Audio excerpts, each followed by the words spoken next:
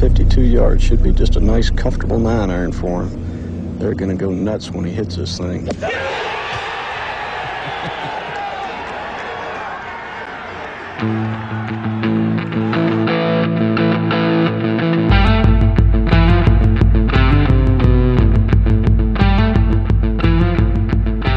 Yesterday's price is not today's price. Yo, welcome in, you bunch of golf degenerates. This is your weekly golf gambling club meeting. My name, Joe Idoni. Welcome to the Preferred Lines podcast. This is a golf gambling podcast streamed live on YouTube and Twitter. Also will be available in audio form on iTunes and Spotify shortly after here, but always appreciate those who take the time to go to YouTube and watch. If you're there, give it a thumbs up or a like. Here's what we got on tap for the FedEx Cup playoffs. Quick course preview. I'm going to run you through some key stats and important data that I will look at this week. I'm going to go through the entire odds boards with BK here. Going to bring him up in just a minute. I'll give my best bet of the week. As always, if you have any questions at all, feel free to drop them in the chat, and we will do our best to get to them. I'll finish off with my final thoughts segment. You may notice Sick Preferred Lines t-shirt. They are available now. I'm running low, so if you want one, slide in the DMs. It's $25, includes shipping, high quality cotton heavy tee. Those who've got it know the deal. I appreciate all you guys who have done so. Course preview. Let's get to it. Brought to you by our sponsor, Fantasy Points Media Group. Happy to be a part of their team over there. Work closely with them on the rollout. Lines22. Lines22 is the promo code that'll get you 10% off a sub package. My boy Huntman and Scott put together a fantastic course preview that I'm going to probably steal some notes from in a second. They did a great job earlier today. Appreciate them. Okay. We're at TPC Southwind. We've been here a lot over the years. It's a par 70, just over 7,200 yards. Not long, but also not like Sedgefield short. I'll get to that later. 4 par 3s, 2 par 5s, Bermuda grass greens, like quick, fast Bermuda grass greens, like I'm talking mid-summer Bermuda. That gets electric. That gets slick. Kind of like the Wyndham last week. So those greens were tough, man. Like I've never seen so many guys running by 6 feet past the hole. Not as undulating as you saw at Sedgefield, but still going to be tough. 11 holes with water in play. Fairways are Zoysia. So we're getting a little Zoysia action tonight. Just wanted to say that. Cut line, my guess, 3 under par. Sounds right. Previous champions, Abe Answer, Justin Thomas, Brooks Koepka, DJ, Daniel Berger, they all live on the same block in Jupiter, Florida. There's your commonality. There's your strokes gained, number one stat of the week. Notes, got to control your ball off the tee this week. There will be blood, or in this case, water. Minus 16 last year got you into a 3-way playoff. That was Mr. Answer. That was Mr. Burns and Mr. Matsuyama. Abe outdueled them. It's like TPC course, like rewards you in terms of risk reward on some holes. There's a good sort of closing stretch that usually brings some excitement. There will be plenty of birdies out there, as with any sort of TPC course, but there's a really strong combination of a lot of birdies, eagle opportunities, and also like disaster, doubles, triples out there, given the water. Longish par 4s that often require positional tee shot. Shorter side in terms of the par 3s, very much a tee to green test. Putting is like meh, like not hard from the perspective of difficulty, but I wouldn't say it lacks importance here. A lot of people turn to that. I know Thomas, I think, lost strokes putting. Brooks lost strokes putting. But last year, 10 of the top 12 gained at least 1.5 strokes putting. So it is important. Rory, LOL, Rory, classic Rory, last year gained 12.3 ball striking, finished in 9th, lost 6 with the short game around the green and putting. I kind of liken it to Honda, especially the greens, just like the Bermuda, the sort of dried out, not overly long, but a lot of water, a lot of trouble. Key stats. Tee to green and ball striking week. Of course, ball striking kind of negates the around the green stuff. It's basically your off the tee and your approach combined.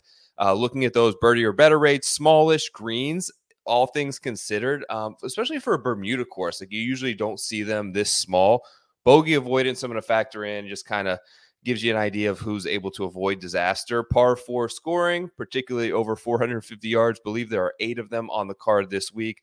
little bit of course history. I'm here to get to the betting board right now, courtesy of our friends Fantasy Golf Pod. My boy Chad, his guy Darbo, Eric, Josh, they do a great job. Happy to to support them. They support me, I support them. That's the way we roll around here. And without further ado, speaking of support, welcome to Preferred Lines at Brian Kirshner. What's up, Brian? What's good, dude? Joe, how you doing? Absolute pleasure to be on tonight. We finally get a really excellent PGA Tour event with a stacked field, interesting course. So we're going to savor these next 2 weeks, I would say, because it's going to go south pretty quick. But yeah, I can't wait. This is going to be a very exciting week, I believe. Let's savor it, but I don't want to just brush over your huge win last week with Tom Kim. You are becoming a prolific winner in the outright market, my man. What put you on old Ju Young? Let me ask you this. I want your perspective on this because I kind of thought about this and I've got something in my final thoughts.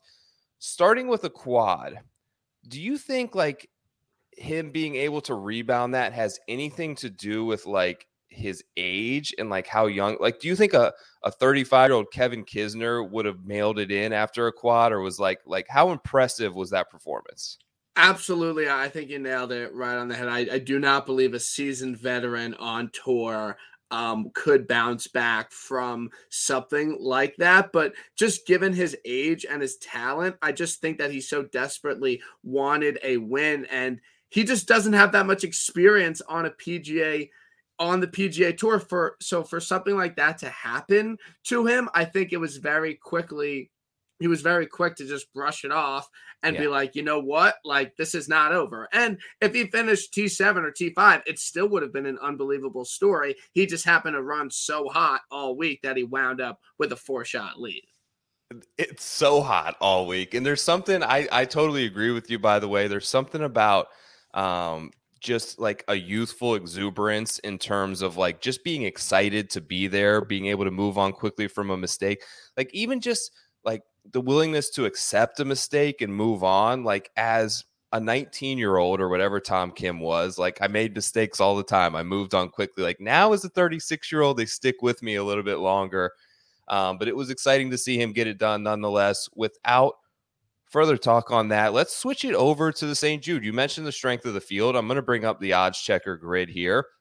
Let's just talk top of the board, brother. Rory's up top. Cam Smith is 16-1. Scotty Scheffler's the same number. JT is there. Patrick Cantlay. These are all guys sub 20-1. Of course, Xander Schauffele. It's been a while since we seen a field like this. It's been a while since we've seen Rory, since we've seen our boy Cam, since we've seen Scotty. Do you expect any rust? Do you see yourself moving on a bet at the top of the board? Yeah, I think the top of the board is obviously extremely stacked. It's almost obviously a major field. And I think the thing that's so great about this week, which I think is a reason why everyone should be wagering on it, is that we're actually getting really great numbers on a lot of different golfers that we don't normally get. And we've kind of been on this run on the PGA Tour where just top guys have been winning every single week. Now, a lot of that is kind of influenced by Tony Finau going back to back at 2 of the smaller field events. But even Tom Kim, now he's 21st in the world. So this is a pretty obvious statement. There is a lot of win equity up here. I do believe the winner will come at the top.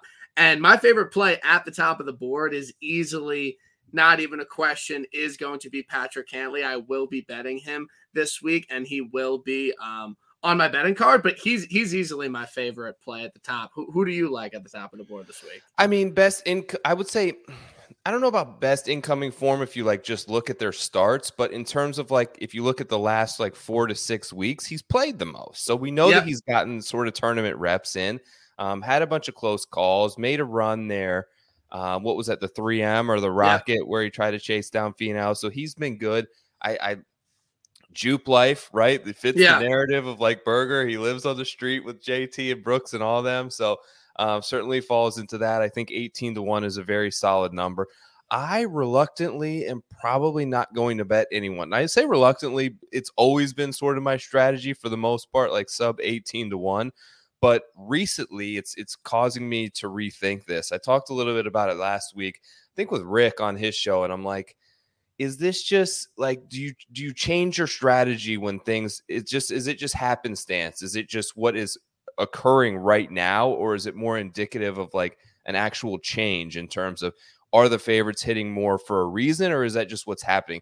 I think it's just what's happening. Like, we haven't seen a long shot in a while. I think that we're due, probably not coming here, but I also think that there's a little bit more value slightly further down the board. If I were going to pick one, I think Justin Thomas is probably my favorite, given his course history here.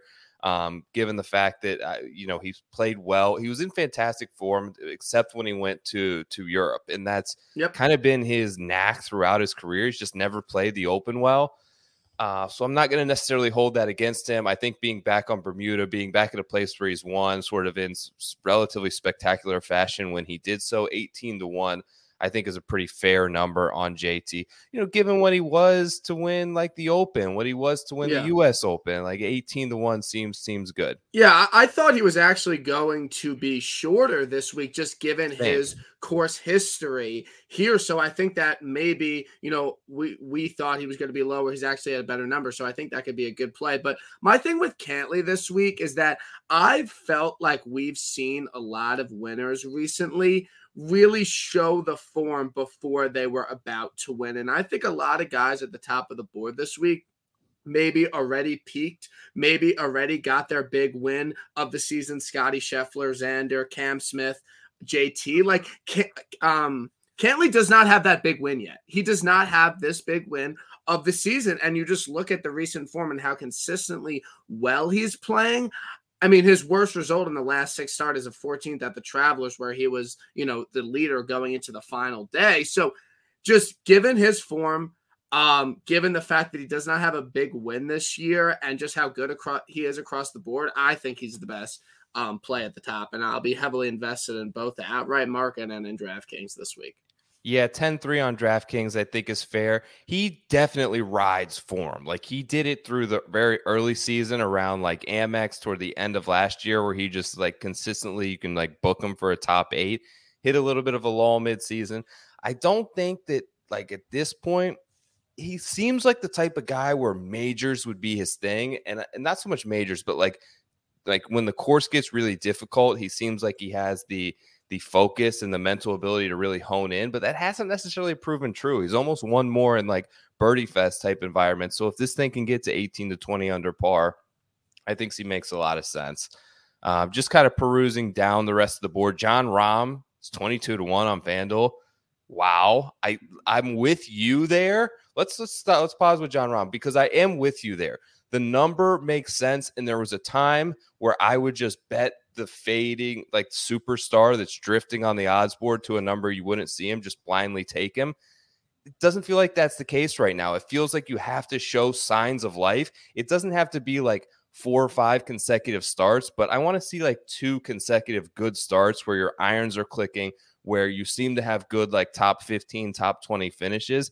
And he's just been a disappointment all year. I'm not ready to back him here.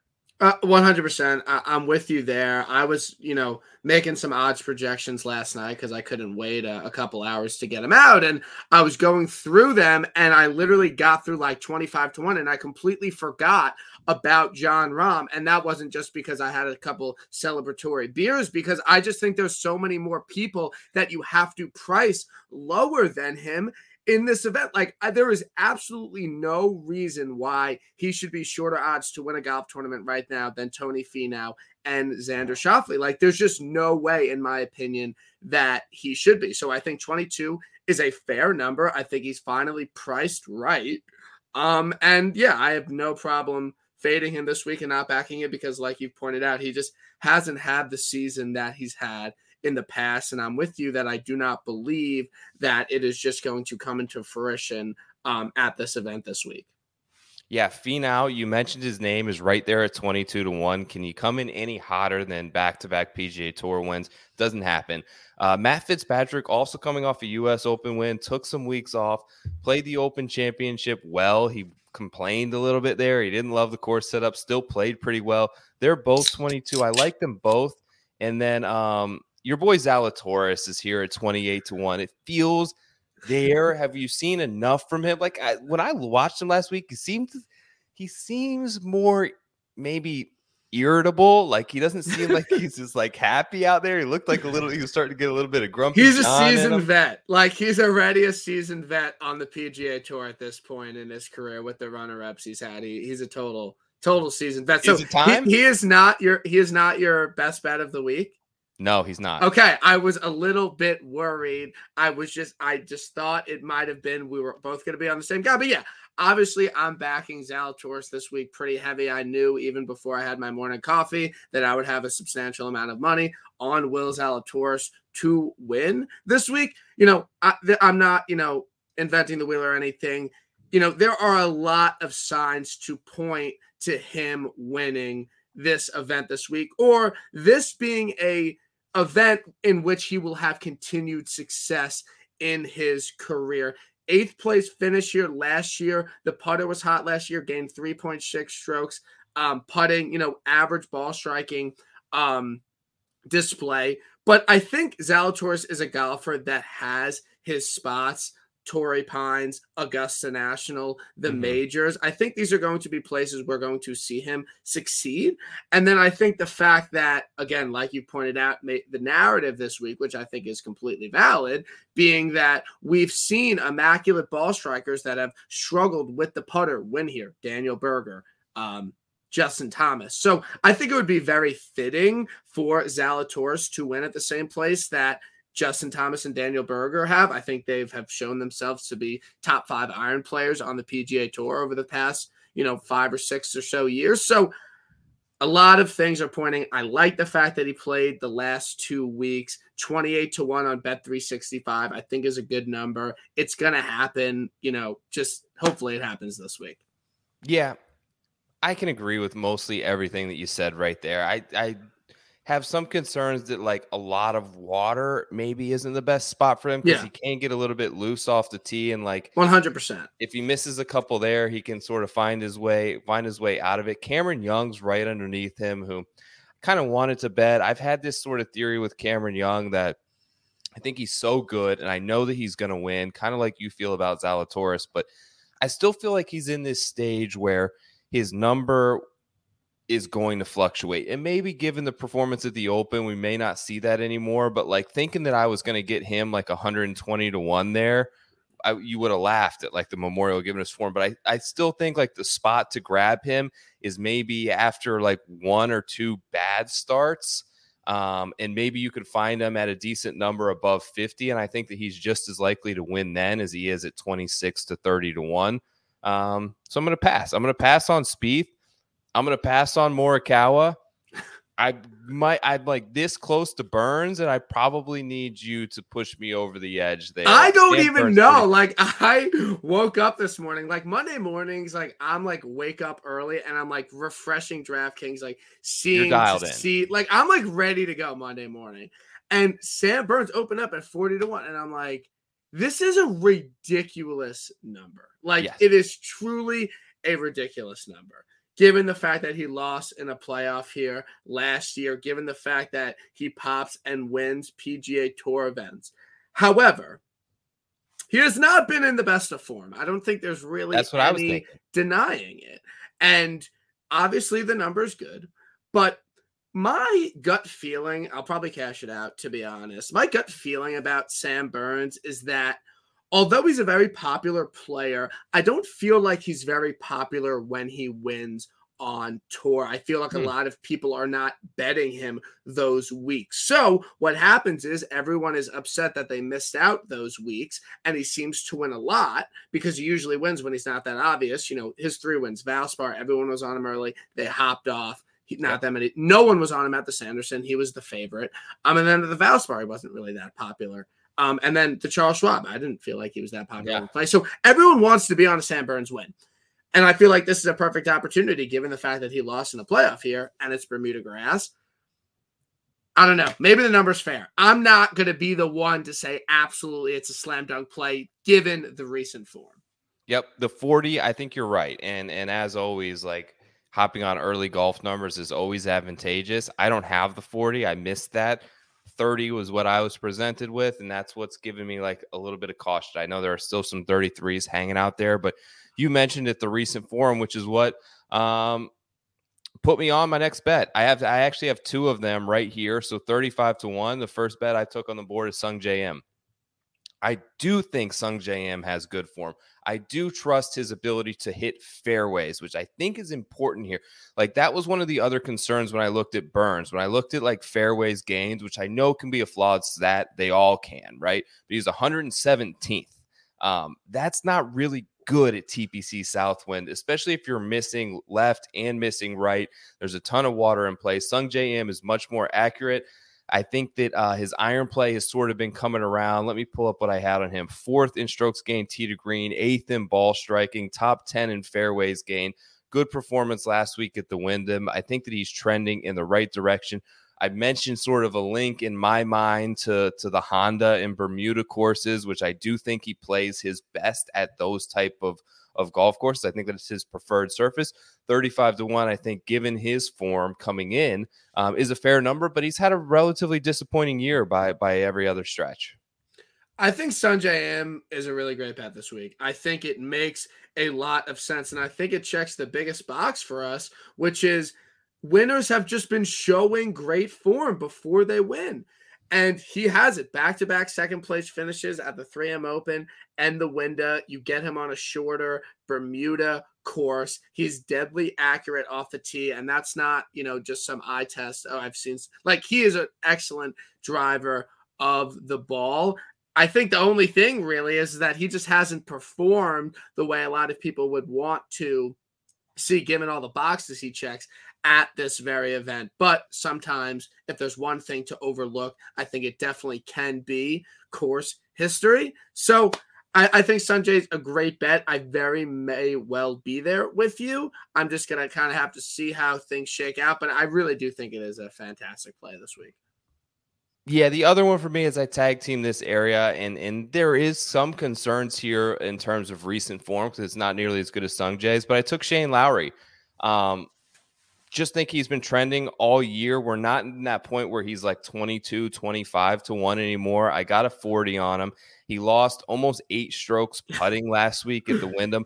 It was a weird week for him. I think if I read his Twitter correctly, he flew back here to Palm Beach because he thought that he missed the cut, made the cut, flew back early in the morning, and just kind of played like crap over the weekend, which I think can be expected.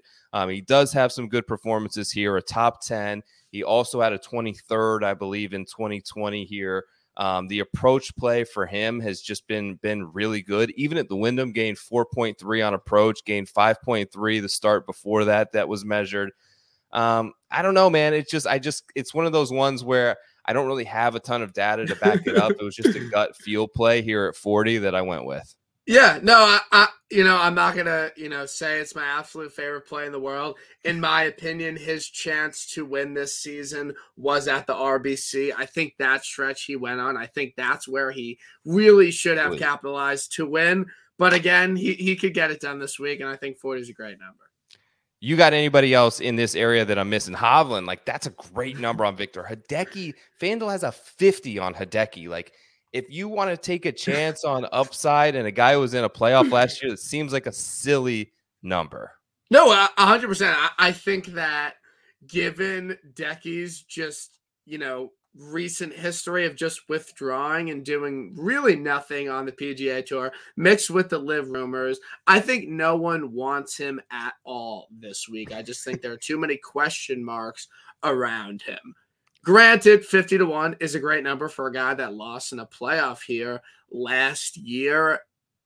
Betting someone like that is not really up my alley, something I'm going to do, but it is, again, it is a pretty good number. So I think it's if you're willing to take it, I mean, every single week, Joe, we bet golfers that miss the cut or don't even sniff contention. So what's really the difference?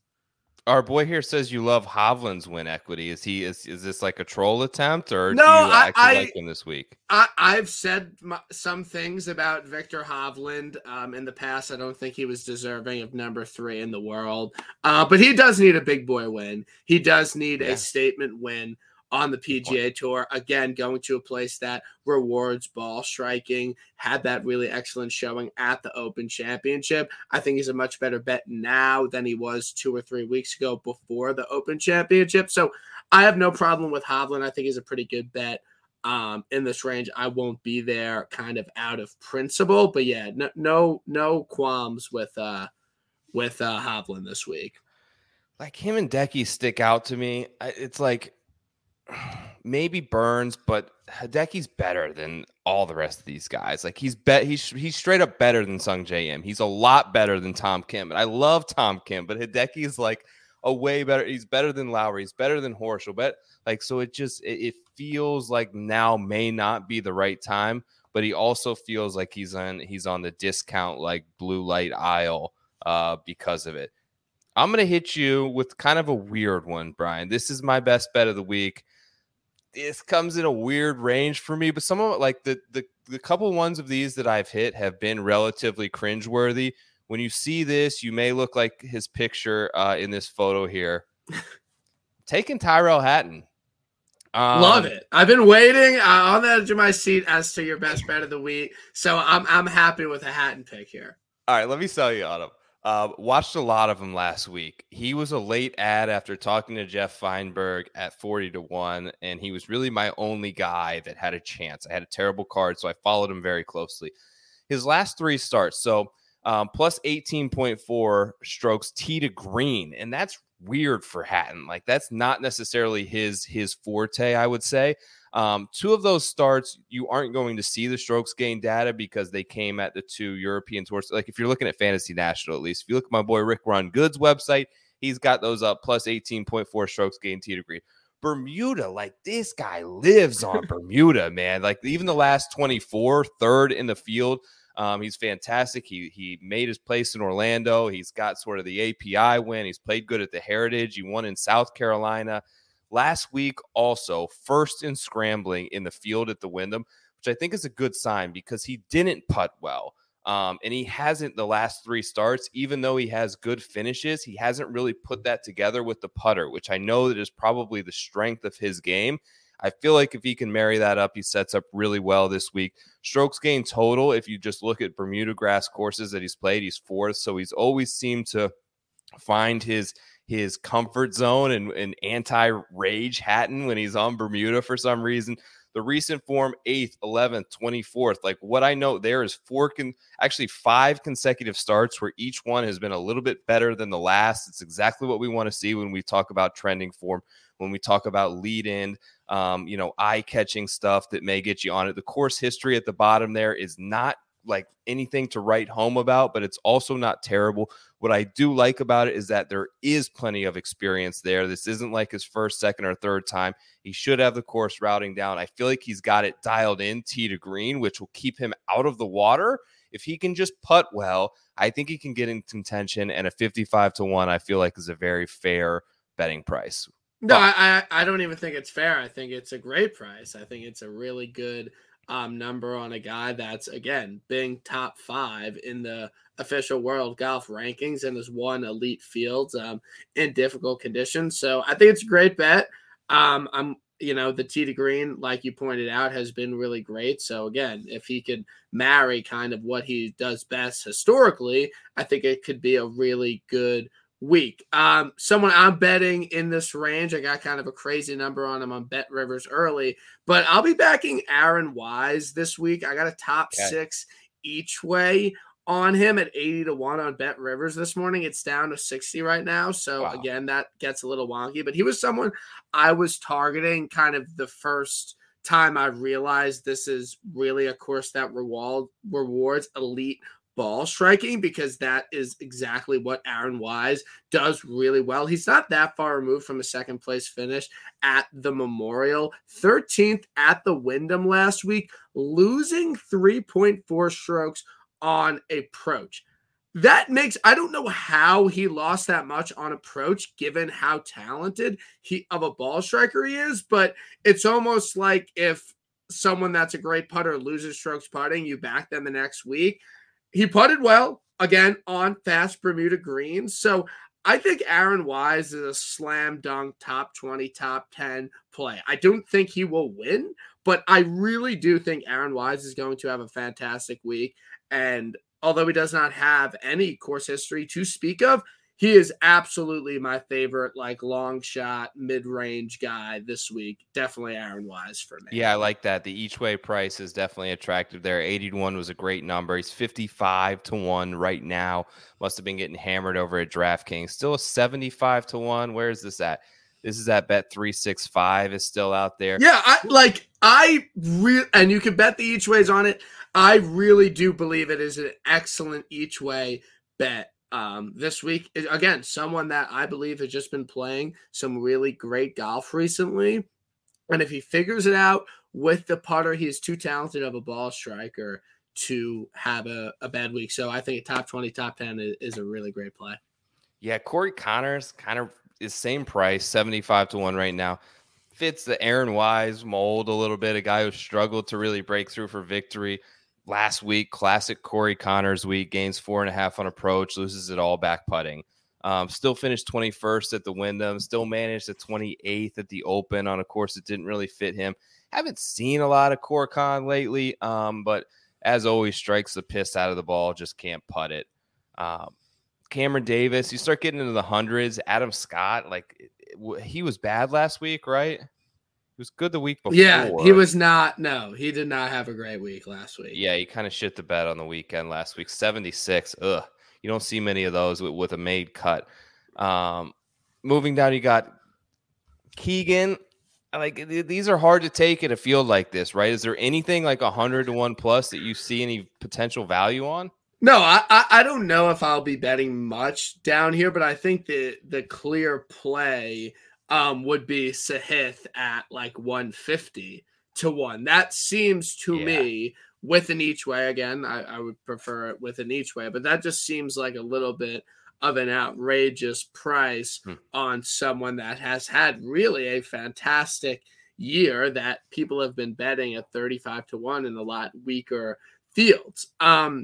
I think it's a great DraftKings play. I think a top 20 or so would be a nice bet on him, but he again has shown success on TPC courses that reward, kind of ballsy play. Had a great finish at both the Waste Management and also the Travelers. So again, there might be something there. He might be the new KH Lee. So Sahith, 100 plus, with an each way, I think that's a great bet. I don't know if I'm going to get there. I'll probably have room on my card, but yeah, I think no brainer. The best bet over 100-1 would be Sahith. I agree. TPC Phoenix as well, obviously, where they had the Waste Management Open was one of his best finishes of the year besides the Travelers. So seems to have a fit, seems to like risk reward situations. I know there's a couple holes like that down the stretch here. He goes for it, which I can appreciate. And those are the type of, especially in an outright market, if you don't have access to an each way, you got to trust that they've got some win equity and they're going to actually go for victory on Sunday and not try to just secure a fourth place. Sahith is kind of that guy. I would definitely agree. Best bet of the week in terms of 100 plus on the board. What do you think about Brendan Steele? I know that he's probably going to be a pretty popular selection this week with just how talented of a ball striker he is and just how great he's been hitting it. And again, I think that, I'm not saying the narrative is untrue, but I just think that people this week are really focused on ball strikers that maybe struggle with the putter. So I think he is a pretty obvious play here down the board again. For a top 10, someone that can cash in each way for you. And you're not asking much from him because he's done it recently and he's had some really great finishes. So I think, what do you think about Steele this week? Would agree with you in terms of top 10, top 20 DraftKings type play. I do like him. He's second in the field in terms of what I rank ball striking. He's 7th tee to green. He's third in ball striking over a longer perspective. So everything's really clicking. It's just obviously the putting 109th and it's just killing him. So do I think that he can win? Probably not. I maybe worry that where Memorial PGA, May is potentially when he peaked. these it's tough with guys who like aren't the like elite of the elite top 20 players in the world, because my concern is that they don't withstand form for long enough. They can go on 4, 5, 6 weeks runs once or twice a year, and then it kind of expires. It's just like, this was my run, and I'm worried that maybe it was potentially over. Obviously, the miscut at the 3N. Rebounded pretty well with the Rocket Mortgage, although really got killed with the putter there as well. It's just tough, man, because you're right. You can't, like Justin Thomas's in elite level peak of his game, Brooks Koepka can get it done while losing strokes putting. Ultimately, I think if Brendan Steele's going to win a tournament, he's going to have to gain like 2 or 3 strokes putting, which is just unlikely. Yeah, no. So are you happy that Brooks has went to live and you haven't had to debate as to whether or not to bet him? Because I wouldn't, like, I think I've known maybe a little bit as like kind of a Brooks hater. And it started at this event last year because I bet him outright because I was like, yo, this guy has amazing course history. Like, we're not that far removed from the Open Championship where he had a top 6 finish. Like, yo, like, this is the week for Brooks. And he played god-awful, like, really bad. And I was like, I am never betting him in a non-major ever again in my entire life. So this event was kind of where I turned on him last year. I was always Team Brooks. But I still rooted for him internally until like the whole thing with Liv kind of came to fruition. But I was like very against betting him, like starting around the PGA Championship when I started to realize, because I had always listened very closely to Brooks, and if you can kind of weed through a lot of the bullshit and nonsense that he says, there are actually parts where if you can read it correctly, he'll tell you like exactly, like I remember early on when he was like, my first start back is always like a tune-up. Like I need 2 to 3 tournaments always before a major to get myself ready for the 4 big events of the year. That's why I use those events as tune-ups. When he stopped playing 2 weeks before the major and the week before a major at the PGA, I'm like, I can't bet this guy. I can't bet him playing 1 tournament a month. There was a point in time at, I believe it was the US Open, where like in the last 8 weeks, he had less rounds played than Tiger Woods.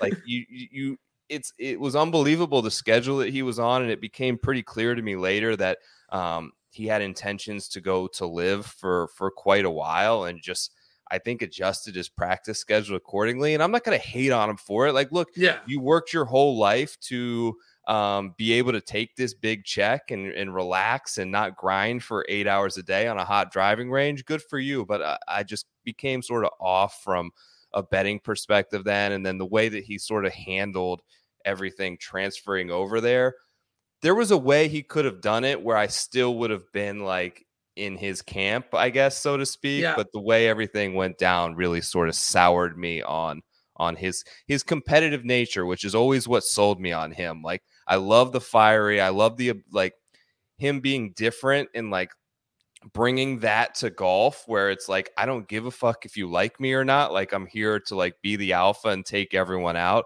I was endeared by that at one point when he was on top, but as that started to go and the competitiveness faded, it just became a shtick. Yeah, no, 100%. And I really do believe that he was the most dominant major player like over the past, 5 years or so. I mean, what he did culminating at Bethpage, like a, Thursday 63, and just when it was just really dominant for a really long time. And it's unfortunately over. And that's just kind of how golf is. So do you have any inside info down in Florida about Cam Smith? Or is he 100% gone in your eyes? Like, where do you, like, is Cam Smith just gone? Like, is that I hope not, but like what our boy Boston Capper got on with Cam Percy, it was like red flag city, man. And that was, I'm hoping again, I'm totally like, I'm assuming he's gone. Like, I wouldn't be surprised at this point. I'm hoping that Cam Percy like is just like the rest of us, and it's just like just rumor mongering. Just like he is just like literally just on the same level as us as to knowing nothing, just hearing all the rumors. But it is super interesting how it played out, because before the Open Championship, at least in the circles we run in, there was literally no rumors about Cam Smith going to the Open Championship. Like, legitimately none. Never was a thought in the head. And then a reporter asks him, he gives a horrible response, and then all the rumors just pile on top of each other when there was no new information that came out. So, in my opinion, Scottie Scheffler should let Cam Smith win the FedEx Cup playoffs so he changes his mind and he doesn't need to go to LIV. So that's kind of my case for the PGA Tour, how to fix it. Just let Cam Smith win the FedEx Cup so he will not go to LIV, and we'll all be good. They might not need to let him. He might just do it, man. He's that good. Like, he's so awesome, and I hope that he doesn't go for so many reasons. But like Cameron Percy kind of said, like, I don't fault. I'm not one of those people that are gonna like fault anyone. Like, there's a thing, like, okay, you can earn, I don't know, man, you earn $10-15 million. Like, yes, your life is going to be fantastic. You're gonna have a great life no matter what you do. You're set up. But like 100 million, 120 million, like, I don't know. As a person who has kids now, you start to think like, okay, my kids are good. Then my kids' kids are good. Like, you have generational like family wealth that you're going to be like, you're setting up your family tree forever. So I can't fault like any of them. And I don't know that Cam Smith is necessarily thinking about that at this point, which could be to the benefit of the PGA Tour. I also don't know that he like has a deep, and maybe I'm wrong, I know nothing about him, but it just doesn't feel like he has this like deep love for the history of the PGA Tour and like PGA Tour golf, valid. Like Scotty does, you know? Do you get that sense? That's a valid point there. I don't really think so either. I just think the reason why a lot of people are so thrown off is that after the Players Championship, he obviously made those remarks about how this money isn't going to change his life, or he doesn't really care about money. So for him to go to LIV, I just think it caught a lot of people by surprise. And unless you're Scottie Scheffler, it was hard to, like, it's hard to make more money than Cam Smith has made on the PGA Tour this year. You win the Players Championship, $3.6 million. Dude. You win a major, $2.5 million. You have another win, and you're probably going to finish top 3 in the FedEx Cup at least. So, like, if he's going to go winning that much money on the PGA Tour, it's just like, all right, like, there's nothing that the PGA Tour could have really done in that instance to keep him, because he's had an unbelievable year, and it's still not enough for him. He's had an unbelievable year. It's been a fun run. I hope that sort of him and Scotty can get into a little bit of a, like, it gets into a duel between those two, because that'll be fun. They've been the two best players all year. Like, there's sort of an argument to say that, like, if you want to go down that road, that Cam Smith has had just as impressive of a year. Didn't have the Masters, but obviously his wins were in incredible fields. So rare that some guy wins 3 tournaments as big as he does and may not win Player of the Year, but it'll be fun, man. I'm looking forward to this next run, headed up, of course, until East Lake, where everyone knows I hate the Tour Championship, so I may boycott that. But excited for the FedEx Cup St. Jude. I appreciate you coming on, man. I appreciate the hell out of you for doing that and taking some time out of your Monday. Tap in Birdie live tomorrow night. Who do you got on the show? What's going on? I got Millie Maker, Drew Matthews coming on. Yeah, he's always good. So I'm excited to have you on. We'll get one swing season, and then I don't want you to have you on for the Honda again. Like, you're to becoming the Honda guy. Like, you got to branch out. Like, you got to have a different tournament vibe. So, you know, swing season, and then your choice next regular season for TIB. That sounds great. I appreciate it, man. Continue the rise. Continue doing big things. Thanks, Brian. I'll talk to you later. Of course. Be good, Joe. Peace, buddy. Good as always to talk to Brian. I'm going to get to a few questions here as we wrap up the show. So, Connor, if you're still here, Chris Kirk comment. I actually do like Chris Kirk a lot. He's had some good runs coming in. Rocket Mortgage was a good start for him. I love his ability to sort of hit fairways. I love his ability to putt well and scramble. I mentioned I'm looking at sort of the Honda Classic and some other tournaments along down here in the South with these quick Bermuda grass greens. He had a 5th there. Do like Chris Kirk. In terms of Nick asking me any love for Hoagie, I like Hoagie. For me, I want to see more wedges in his hand. I feel like this tournament is going to bring more so like 7-6 iron in for him. There's going to be a lot of like 175, 180 yard shots for Hoagie. And I worry that the form hasn't quite been trending with the same trajectory that it once was. Appreciate Brian, all you guys stopping in the chat. Always good to talk to you. Prize Picks. If you haven't done Prize Picks yet, PL100 will give you a $100 deposit match on your first deposit. They're going to sponsor the Final Thoughts segment, which I'll go ahead and get into right now. I do this segment at the end of the show each week. If you're here just for the golf stuff, I always announce this is a little sort of off-topic-ish type segment where I try to bring in a little bit of mental health stuff related back to golf and just talk about me so you guys can hopefully get to know me better. I get to know you. Feels a little more personable. Here's we go. Don't let your mistakes define you. Life is long. Relationships are long. Golf tournaments are long. Be resilient. Don't let like an early mistake especially in a new endeavor, like discourage your possibilities or your will to keep going. Of course, like this came to me at watching Tom Kim do what he did. Joo Young Kim last week became the first PGA Tour player in history to start with a quad, go on to win the golf tournament. Almost like equally as impressive, not like from a win perspective, but he started with an 8 on a par 4 and co-led after 36 holes. Not sure that's ever happened either. I talked to Brian earlier about it, and I thought a lot about like how he was able to do that. And was it just this youthful exuberance, so to speak? Was it because of his age and excitement level to just be competing on the PGA Tour? Did that sort of free him up to just quickly move on? At some point in life, and like I'm kind of in that range now, your barometer and willingness to accept making like big mistakes becomes a little bit slanted. And I don't think it should. I think the reasoning is because there can be scar tissue there. It can be embarrassing. Like, is there any scenario, I asked him, where you see Kisner or Zach Johnson like being able to rebound like this? Probably not. I don't know. It just made me think. The real issue is how often, like in life, we let our mistakes from the past continue to fuel and continue to like affect the decisions that and creep into the present. Because you screwed up, then you're now likely to screw up this also. Like, it's hard to get out of the feeling of thinking like that and compartmentalizing an error and a mistake. You just need to understand they're real. They're oftentimes healthy. They're oftentimes necessary for you to be a better person, a better player.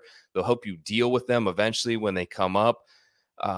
Teddy Roosevelt famously said, the only man who makes no mistakes is a man who never does anything. I can attest to this. I've screwed up and made a ton of mistakes, bad ones, like quad on the first hole, bad ones. It's all a part of the process of determining what's good, what you value, what you want. If you don't know what you want, or you don't know what you don't want, it's hard to really know what you do. Easily, like for me, the best decision of my life was an extremely hard one. So about a year after college, uprooted my life, quit my job, said farewell to my friends, to my family, packed up my Ford Escape with my dog from the shelter and a couple of duffel bags, moved to Florida with my then girlfriend. If I hadn't made that decision, I'm not sure where my life would be, but I know it would be very different. And I have so much love and appreciation for where I'm at now with my life, career, with her, with our kids, with my house. I'm really like genuinely enjoying life. And like, how does a colossal mistake factor into this? So my sophomore year of college, Wheeling, West Virginia, was dating my wife for the first 2 years, my then girlfriend. I decided to leave. I don't know why. I just wasn't happy at the time. I ended the relationship with her. I ended the relationship with my teammates. I played lacrosse there. I changed schools. It was a huge mistake. Quad on the first hole mistake. I transferred from a Jesuit school, so I lost a ton of credits. Basically had to start over in college. Wasn't playing sports anymore. Didn't have like teammates and brothers that I had my entire life and depended on. And most of all, I lost her, who was really good for me, nearly for good. I'm proud that I was 20 years old at the time, and I mustered up enough courage to not let that mistake define me. I worked very hard, long distance, to get that relationship back, not to ruin a round with a bad first couple of holes. I'm not sure, like at 36 now, if I'd be able to do that again like I did at 22, if I'd have the ability to move on past that mistake. Had I never made it, I probably would have never realized what was really good for me and came down here and given this a real shot and changed my life for the better.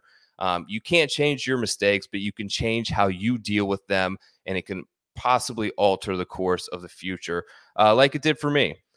Learn from them, try to use them as fuel for an experience to be a better player, a better golfer, a better husband, father, better person.